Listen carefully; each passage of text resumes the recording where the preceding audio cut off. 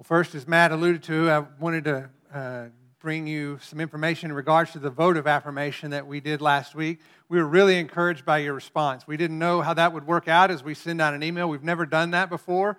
We usually are here in person when we do that. And so thank you for your response. We had an overwhelming response of people who sent in their vote of affirmation. And with that, we had an overwhelming vote of affirmation for Doug McAlpine to serve as the next elder on our elder team. So, Doug, welcome. Thank you.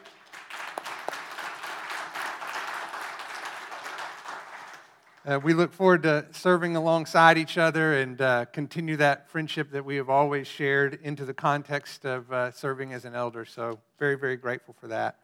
And thank you for just your willingness to do something different than we've done before and to be faithful to that, because that's part of how the Lord speaks through our church, and we're grateful that you did that. This morning, we're going to begin a new series entitled Life-Changing Encounters with Jesus. In this series, we're going to examine different New Testament characters and kind of a before and after of that moment when they first met Jesus. We'll consider those life-changing impacts right alongside some of the stories that exist within our own church family. All throughout the summer, different individuals will be sharing their life-changing moment with Jesus and the difference that He continues to make in their life. So this is going to be a blessing, I promise. I look forward to all that God has in store, and I know that what you hear will be significant in the life of our church. So with that in mind, let me pray for us, and we'll go to the Lord together in His Word. Father, as we come to Your Word, we want to do so with humble and open hearts. We want to not only hear from how you worked in the lives of people during the New Testament when you lived and your ministry took place, but also we want to hear those same stories of how your ministry continues to take place even in our world today, and that people's lives have been and will continue to be changed because of your promise to be with us and to pursue us, and as we sang this morning, to come to us and to be faithful to those who come to you. So, Lord, as we come to you this morning and open up your word, would you speak truth into our lives in life-transforming ways? And we pray this in your name. Amen. So if you would, turn to John chapter 3. John chapter 3. We're going to begin this morning looking at the life of Nicodemus. A familiar story, but hopefully you'll see it with a fresh set of eyes this morning. So Nicodemus chapter 3, if you want to, begin reading with me in verse 1. John writes and says, "Now there was a man of the Pharisees named Nicodemus, a ruler of the Jews. And this man came to Jesus by night and said to him, 'Rabbi, we know that you have come from God as a teacher. For no one can do these signs that you do unless God is with him.'" So in these first two verses, we have a lot of information. We learn about this man and his name and also his role. His name is Nicodemus. His role is that of a Pharisee. And as a Pharisee, he was deeply respected during that culture at that time. Now, that's hard for us because now when we read about Pharisees in the Bible, we have kind of a negative expectation. But that wouldn't have been true for them. They were highly esteemed as trained teachers and faithful observers of the Jewish law. But not only was Nicodemus a Pharisee, John goes on to describe him as a ruler of the Jews. And that's important because not all the Pharisees were necessarily rulers. This is more than just a description here. What it's describing is that he was a member of a 70-member team of men known as the Sanhedrin. They were kind of like our American Supreme Court. These were judges who stood before the people and made decisions that influenced the life of the Israelites during that time. So as we can see here, Nicodemus was not your average Jew. He was a prominent man, a leader in that culture who goes to speak with Jesus at night. We need to understand that this designation is more than just the time of day. This whole passage will overlay both physical and spiritual realities as it describes what is happening at the time. On one hand, Nicodemus goes to Jesus at night because he does not want to be noticed in the light of day.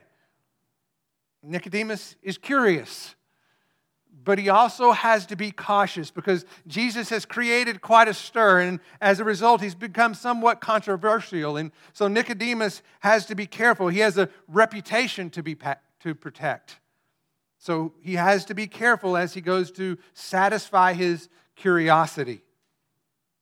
But in the Bible, darkness has other meanings as well. John describes Jesus at the beginning of this gospel as the light of men. That's how he describes Jesus. And then he goes on and says, this light, Jesus, shines in the darkness, and the darkness did not comprehend it. And so in the Bible, darkness is often used to represent unbelief. And so what this tells us is that Nicodemus is curious about Jesus, but he's not yet convinced about Jesus. He's still operating in the darkness of unbelief. But he comes to Jesus and he says, Rabbi, we know that you came from God as a teacher. For no one can do the signs that you do unless God is with him. In this initial exchange, Nicodemus approaches Jesus with some level of respect. He calls him Rabbi. In one sense, he kind of lifts Jesus to his level and essentially says, hey, from one rabbi to another, can we have a conversation? And I believe that God's Spirit is already at work in the heart of Nicodemus because he understands, as he says, that God is with him. Unlike many of his peers, Nicodemus cannot deny the evidence of divine approval. It just doesn't fit within his paradigm of understanding. So to his credit, he has the courage to go and speak with Jesus and learn for himself. Look at how it continues in verse 3 of that passage. Jesus answered and said to him, truly, truly, I say to you, unless one is born again, he cannot see the kingdom of God. Nicodemus said to him, how can a man be born when he is old? He cannot enter a second time into the mother's womb and be born, can he? What I find interesting here in this initial exchange is that Nicodemus didn't say anything about the kingdom of God, did he? And yet Jesus seems to indicate that that's what was on the back of his mind. Because Nicodemus didn't stop Jesus and say, hey, wait a second, I didn't say anything about the kingdom of God. That's not what I meant.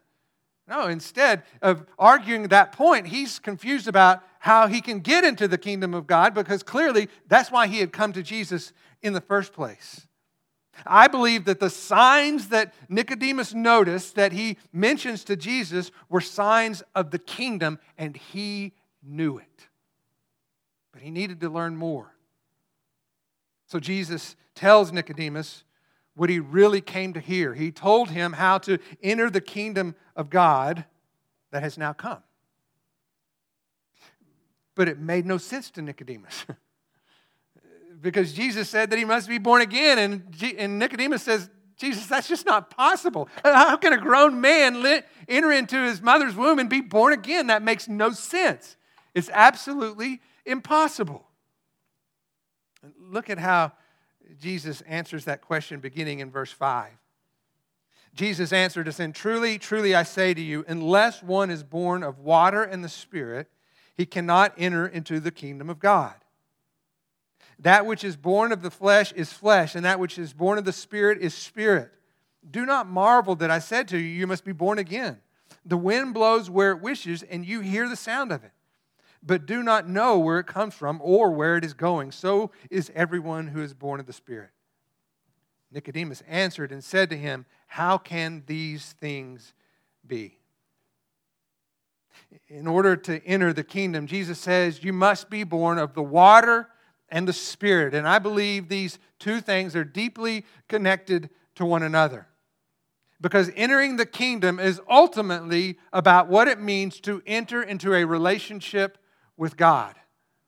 Jesus is leading unbelieving Nicodemus to a place of faith.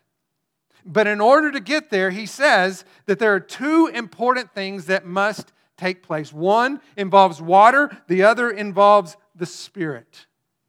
And I believe more specifically, he's talking about repentance and belief. Repentance and belief. See, part of the curiosity about Jesus, both for Nicodemus and pretty much everyone else at that time, was being stirred up by John the Baptist. He was baptizing people in preparation of the coming Messiah. It was a baptism, as we know, of repentance, a baptism of repentance, where people admitted their need for a Savior. His message was very clear when he preached that baptism. He says, repent, for the kingdom of God is at hand. Knowing this, I believe Jesus validated what Nicodemus knew that John was preaching. He's telling Nicodemus, John's right. Salvation begins with repentance. Until you see your need for a Savior, you will not find salvation. Salvation comes from a repentant heart, but it also requires the redemptive work of the Holy Spirit. Jesus explains, he says, what is born of flesh is flesh. What is born of the Spirit is spirit. In other words, mankind is born in sinful flesh and powerless to break free. We see that clearly in Ephesians 2:3, where it says we live in the lust of the flesh, indulging in the desires of the flesh and of the mind. We are born in the flesh that is ruled by sin. And only God's Spirit can bring new life. Jesus explains it. He says it's like the wind. The evidence of the wind is seen by its effect. We know that well in this part of the country. When it's a windy day outside, we don't see the wind moving through the air. We see its effect, right? We see the leaves moving in the trees. We see the dust that's kicked up off the ground. Then we know it's windy. We don't know where it's coming from or where it's going, but we know that it exists by what we can see. In a similar way, we see the work of the Spirit through eyes of faith. And that Spirit's work is made visible through transformed lives. That's the effect. When you see transformed lives, you know the Spirit is at work. And when Nicodemus hears all this, he says, how can these things be true? Now, I want you to understand that Nicodemus is a very smart man. He knows the Old Testament better than most. And he's trying to make a connection between what Jesus is doing and saying and what he knows to be true in the Old Testament Scriptures. And I believe that's his motivation for even having the conversation with Jesus, is he's trying to connect what he knows to be true in the Old Testament with what Jesus is saying and doing in the world at that time. And what Jesus is saying sounds a lot like the kingdom language of the Old Testament. That's why he's curious. And I wonder if he might have even been thinking about the prophet Ezekiel. Because I want you to listen to what Ezekiel said in Ezekiel chapter 36, beginning in verse 24. Maybe this is what caught Nicodemus' attention, especially in light of what Jesus just said. Listen carefully. God speaking said, as the kingdom comes, that I will take from you from the nations and gather you from all the lands and bring you into your own land. Then I will sprinkle clean water on you, and you will be clean. I will cleanse you from all your filthiness and from all your idols. Moreover, I will give you a new heart and put a new spirit within you. And I will remove the heart of stone with a heart of flesh and make it soft and receptive. Verse 27, and I will put my spirit within you and cause you to walk in my statutes. And you will be careful to observe my commandments. And you will live in the land I gave to your forefathers, so you will be my people, and I will be your God. I think when Nicodemus asked the question, can this be true? I think he's wondering, can it be true that what the prophets proclaimed is now taking place through the ministry of Jesus Christ? Can it be true? I want you to listen to how Jesus continues in verse 10 of our passage.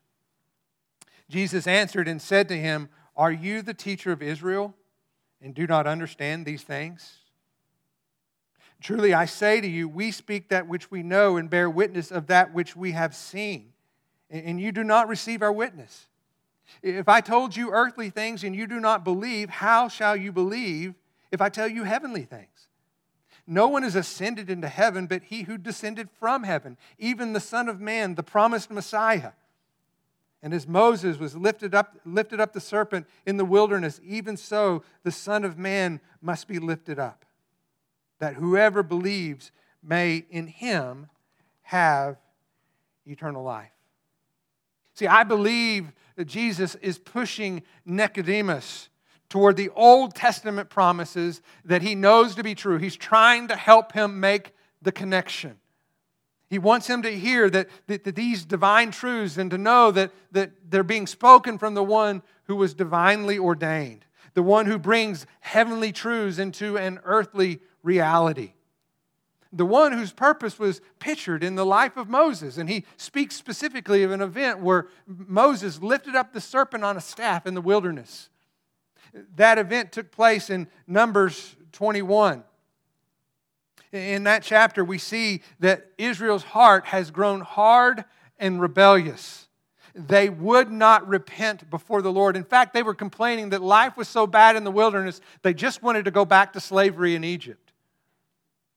And so God sends poisonous snakes as a judgment for their sinful rebellion. And everyone bitten by these snakes would most certainly die, and many did. To the point that in their desperation, they cried out to Moses for him to save them. They said, "Pray to God that he may take these serpents from us." And I want you to know that God did not take the serpents away. They remained in the midst of the people, but he did give them a solution. God instructed Moses to create a serpent made of bronze and to put it on the end of his staff and to lift that high into the air, so that when people looked upon the serpent, even though they had been bitten by the snake and the poison run through their veins, that they would be healed in that moment through faith. And Jesus says, in the same way, the Son of Man, that promised Messiah, will be lifted up as well. And all those who are dying from the poison of sin can be healed when they look upon him. The judgment would not be removed, but there would be a solution in the midst of it if they were willing to believe. Look at how he continues in verse 16. Jesus goes on and says, "For God so loved the world that he gave his only begotten Son, that whoever believes in him should not perish, but have eternal life. For God did not send the Son into the world to judge the world, but for the world to be saved through him. He who believes in him is not judged. He who does not believe has been judged already." Why? Because we were born in sin. Because he has not believed in the Son of the only begotten God. And this is the judgment, that the light has come into the world, and men loved darkness rather than the light, for their deeds were evil. And everyone who does evil hates the light and does not come to the light, lest his deeds should be exposed. But he who practices truth comes to the light, that his deeds may be manifested as having been wrought in God.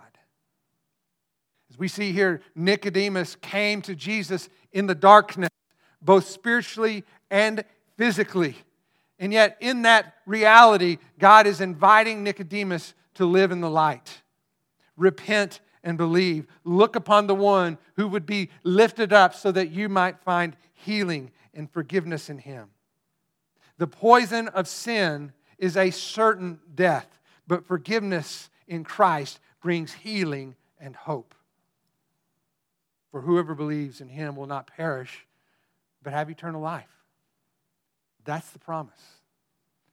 Now, as we think about the words that Jesus is speaking to Nicodemus, we know that much of what he's talking about is yet to come, right? When the Son of Man would be lifted up on the cross.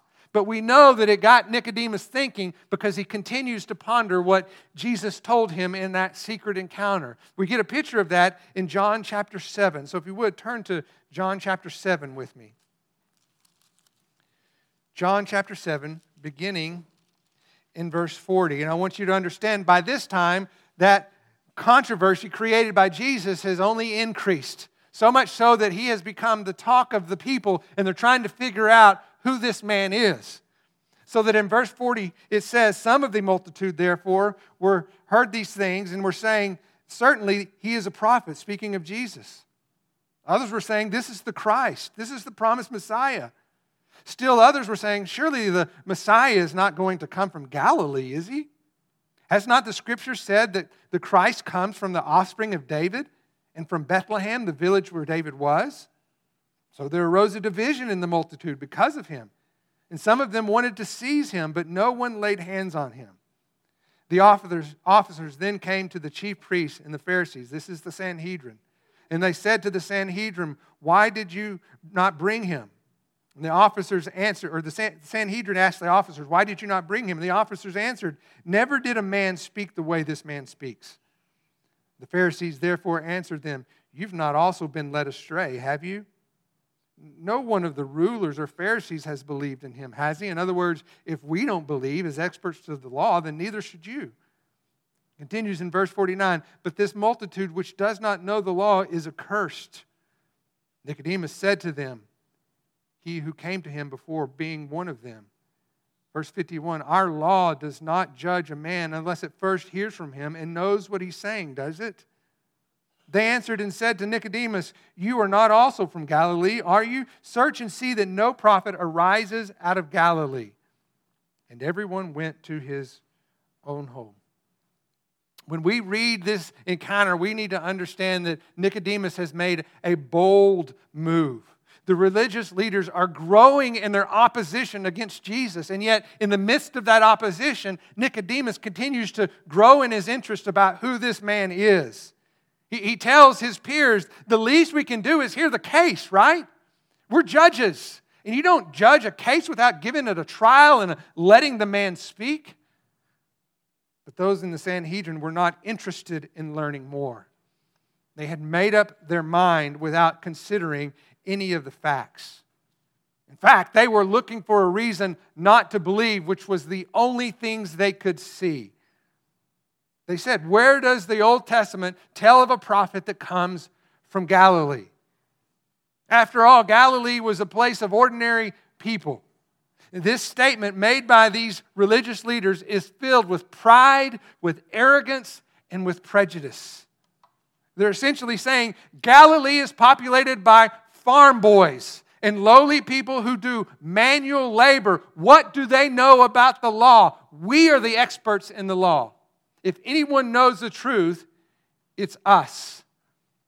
But their arrogance is filled with ignorance, as it always is. Jesus was not born in Galilee. He was raised in Galilee. But he was born in Bethlehem. And if they would stop long enough, they could see that the promised Messiah was said to be born in Bethlehem out of the line of David. If they looked long enough, if they would just consider the facts, they would find Jesus. But this was not a topic they were willing to discuss. It says that everyone went to their own home. In other words, we're not going to talk about this anymore. But I believe the truth continued to stir in the heart of Nicodemus, and at some point during this process, he came to a place of faith. And the reason I believe that's true is because of John chapter 19. So if you would, turn there with me. John chapter 19.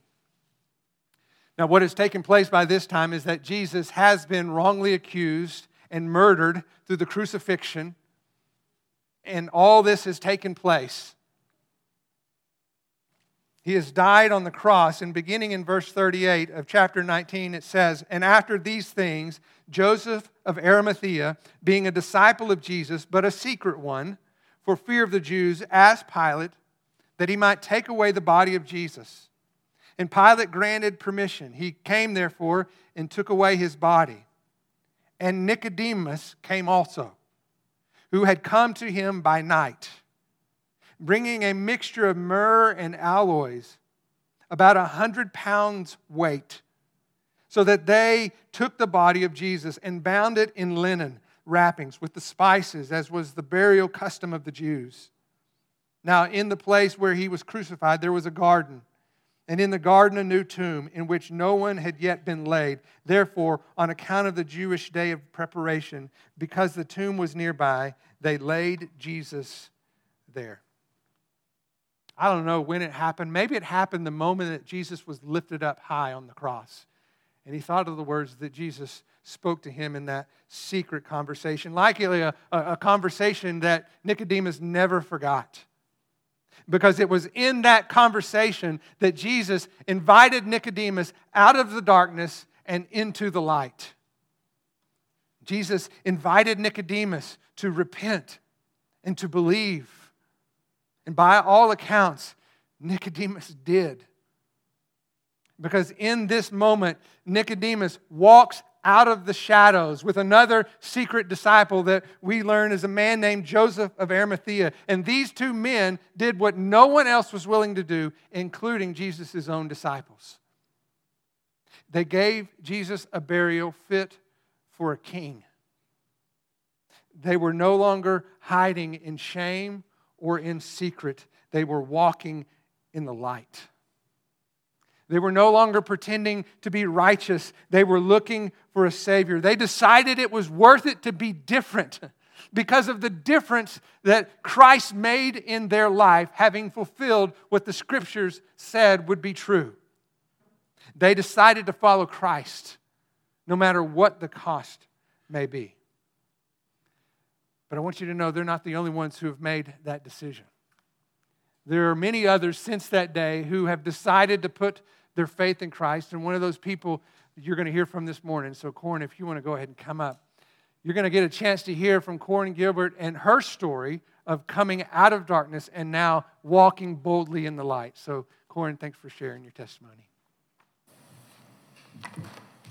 Good morning. I'm Corin Gilbert, and I'm very thankful that I get to share my story with y'all this morning. I have gone to Melanie Park for my whole life, and I'm so glad that I had a church like this to be raised up in. I grew up in a Christian home, and I accepted Christ when I was little. I was probably around 7, and I remember that it kind of took me a while to fully understand what I was doing. I do believe that the Holy Spirit was drawing me in and helping me through things at that time. But as I have continued to learn how to walk with Christ, I have realized that I can be selfish and focused only on the things that I want or the things that make me feel good. As the Lord keeps loving me through those times, and as I learn how to walk with Him, I have grown in my faith over time. Growing up, I was also super blessed. I had an amazing family, amazing friends, and obviously an amazing church. My parents, Carrie and Sherry, they are the best. They are so encouraging, and they have always reminded me that they love me, but that more importantly, the Lord loves me even more. My brother, Cade, is my best friend. We have always been super close, and he is probably one of my favorite people on this earth.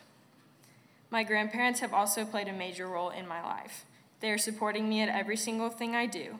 If it's an event, they're usually an hour or two early so that they can get the best seats.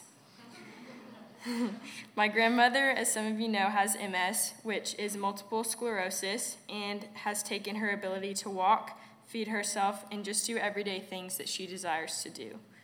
Even through all of that, she is by far one of the most positive people I know. She is always smiling, and she never complains about the situation that she is in every day. She is simply joyful because she has the Lord and her family around her, which I look up to so much. Although I have been blessed growing up, there still are many things that I struggle with in my walk with Christ. One thing that I have always kind of struggled with is where my identity lies.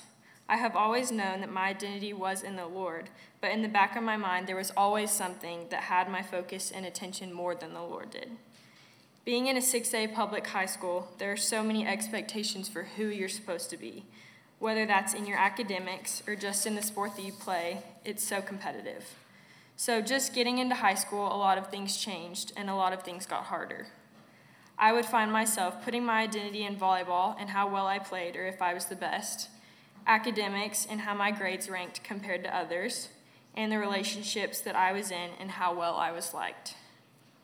All of these things that I put my identity in might have seemed important in that moment, but really didn't matter in the scheme of eternity. These things that I found my identity in also had the ability to disappear fast. This past year has been one of the hardest for me, and I had no choice but to follow the Lord and put my identity and faith in Him. I no longer had volleyball to put my identity in. I no longer had all of those friends to put my identity in. I no longer had all of those things that seemed so important to me that I put my worth in. That is something that I have really had to battle with, and kind of just remember that my identity is in the Lord and not how talented or smart or beautiful I am. The part of my life that has tested my faith the most is just staying true to who I am in the Lord, even when everyone and everything around me are telling me different. Getting into middle school and high school, the desire and the need to fit in with the crowd becomes more of a reality. Realizing that people that were on the same page as me are now no longer on that page is hard. It is challenging for people who put their faith and trust in the Lord to not be drawn to the world and all that it seems to offer. And it is something that I have had to struggle with. 1 John 2:16 says, "For everything in this world, the lust of the flesh, the lust of the eyes, and the pride of life comes not from the Father but from the world." I have seen people try to live a divided life based on the group that they were with, but they never seemed satisfied and they always seemed empty. Scripture tells us that, apart from God, we can do nothing. Romans explains that before we put our faith and trust in Christ, we are slaves to sin. We have no ability to resist it. 2 Corinthians 5:17 says, "Therefore, if anyone is in Christ, he is a new creature. The old things passed away, behold, new things have come." So we are a new creation in Christ, and we are no longer slaves to sin. We now have power by the Holy Spirit to resist sin and live in righteousness. I am trying to live in righteousness according to His will. However, there have been many times where people will give me a hard time or make fun of me because of what I believe and how I carry myself. I started to get a lot of criticism for who I was, and sometimes that would make me want to give up who I was to fit in. I started not being invited to anything and not being told anything because I was the innocent girl that wouldn't understand. I remember I was at one of my best friend's birthday parties a few years ago, and everyone else at the party were most of my closest friends. One girl that I had pretty much grown up with my entire life made a comment about who I was and said some pretty hurtful things about me. All of my other friends went along with her and laughed at the things she was saying about me. No one had the courage to stand up and ask why being a Christian was a bad thing, and neither did I at that moment. But at that moment of my life, I was at a crossroads. That was the night that I had to make a decision. I had to make the decision of whether I would take what they said and let it turn me into someone that I'm not, and fall into this temptation of fitting in, or stay true to who I was in the Lord. Yes, it was hard to not just cave in and follow along to what the world was doing around me, and I struggled with that for a long time. But making that ultimate decision to not be a follower of the world is something that has shaped me into who I am and made my faith stronger. Romans 12:1-2 says that I should not be conformed to the world, but transformed by the renewing of my mind. Those experiences did lead to a lot of loneliness for a while, and I felt sad and lost for a long time. I would try to fill that loneliness with people I loved and things that made me happy in that moment, but those things didn't fill my loneliness. Through that, I learned that the only person that can fulfill that loneliness is the Lord, and He is the only one that can fulfill all of my needs. And no, just because I make that decision every day doesn't mean that people stop saying hurtful things to me and that everything got better. But I am learning to stand up for my faith and remember who I am in Christ. I have grown apart from many friends through high school. I wasn't cool enough for them anymore, and that hurts. Although this is our reality in our world today, through those experiences, I have stayed true to who I am in Christ.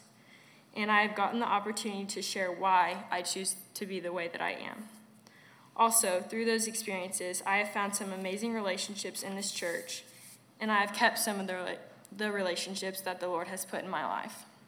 I'm thankful that I have these relationships. I think one thing that I've learned through high school has been that it is worth it to be different and be that person that people wonder about. They see your joy and they see that you're different, and that could lead to sharing God's love with someone. I am loved by the Lord, and He is using me everywhere I go. I have the opportunity to be a blessing, so anytime I can, I should be that blessing. So yes, high school and life is hard, but I'm constantly learning how to be a blessing to others and use who the Lord made me to be in a good way.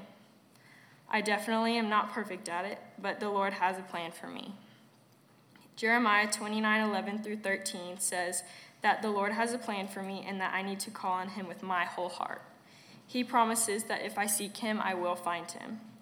As seen in the life of Nicodemus that Todd taught us today, we don't need to hide our faith from others. In John 3:21, Jesus tells us to come to the light so that our works can be clearly seen as glorifying to God. Nicodemus went from seeking the Lord in darkness to boldly preparing his body for burial. My purpose on this earth is to share who he is and share his love, and I should never be ashamed to do that. I am so beyond blessed by the Lord and the people he has given me in my life, so I am thankful for the journey that the Lord is including me in. My encouragement to everyone would be to make the decision to be different. It will be hard, and I can't tell you how hard I have struggled through making that decision every day. But I have seen the results of trying too hard to fit in, and I have seen the emptiness in people after a night of fun that is expected to be fulfilling. We will never be satisfied in the temporary things of this world. The only thing that will ever give us true joy is the Lord. So I encourage you to stay strong in the Lord and make that decision to follow him every day. Thank you.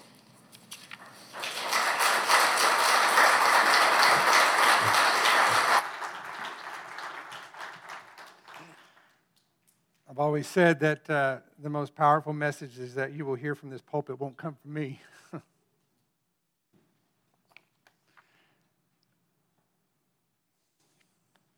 So thank you, Corin, for doing that. You were so proud that you got through both services without crying, and I can't make it through one. In closing, I do want to encourage you with a couple of things, some questions that I would like for you to consider in light of our study of Nicodemus today. The first one is to take some time, and I would ask that you do it sooner than later. Don't put it off.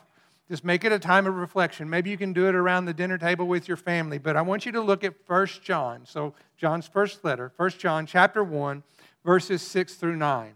And when you look at that passage, what you're going to find is a comparison and a contrast with darkness and light from one verse to the next. It'll speak about darkness, and then it'll follow it by light. And then it'll speak about darkness, and then it'll follow it by light. And I want you to ask yourself the question honestly, which one describes me? Am I living in darkness, or am I walking in the light? And just take that before the Lord and be honest about what you see. Secondly, and related to that, where are you tempted to find your identity other than who you are in Christ? What Corin talked about is you're not unique to Corin. Every person in this room seeks to find their identity in something or someone. And we are all distracted to find meaning and purpose outside of the only place that gives us meaning and purpose. So be honest about yourself and look at your life and determine, are there places that you are seeking to find identity that will never be fulfilling because they are not found in Christ? And then lastly, what does it look like for you to come out of the shadows and boldly follow Christ? You see, that's part of the struggle that we're in our world, that's happening in our world today.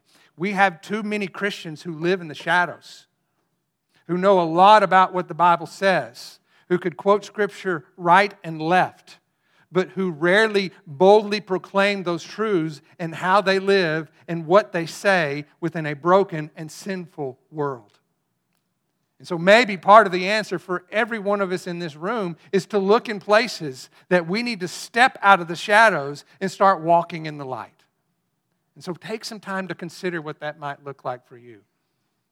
I want to urge you, please don't show up every Sunday and hear the truths that are often repeated and then walk out of those doors completely unchanged. What a tragedy that would have been for Nicodemus, who came to him in darkness with questions that were plaguing his mind, and what if he would have just let him go? But he kept pursuing.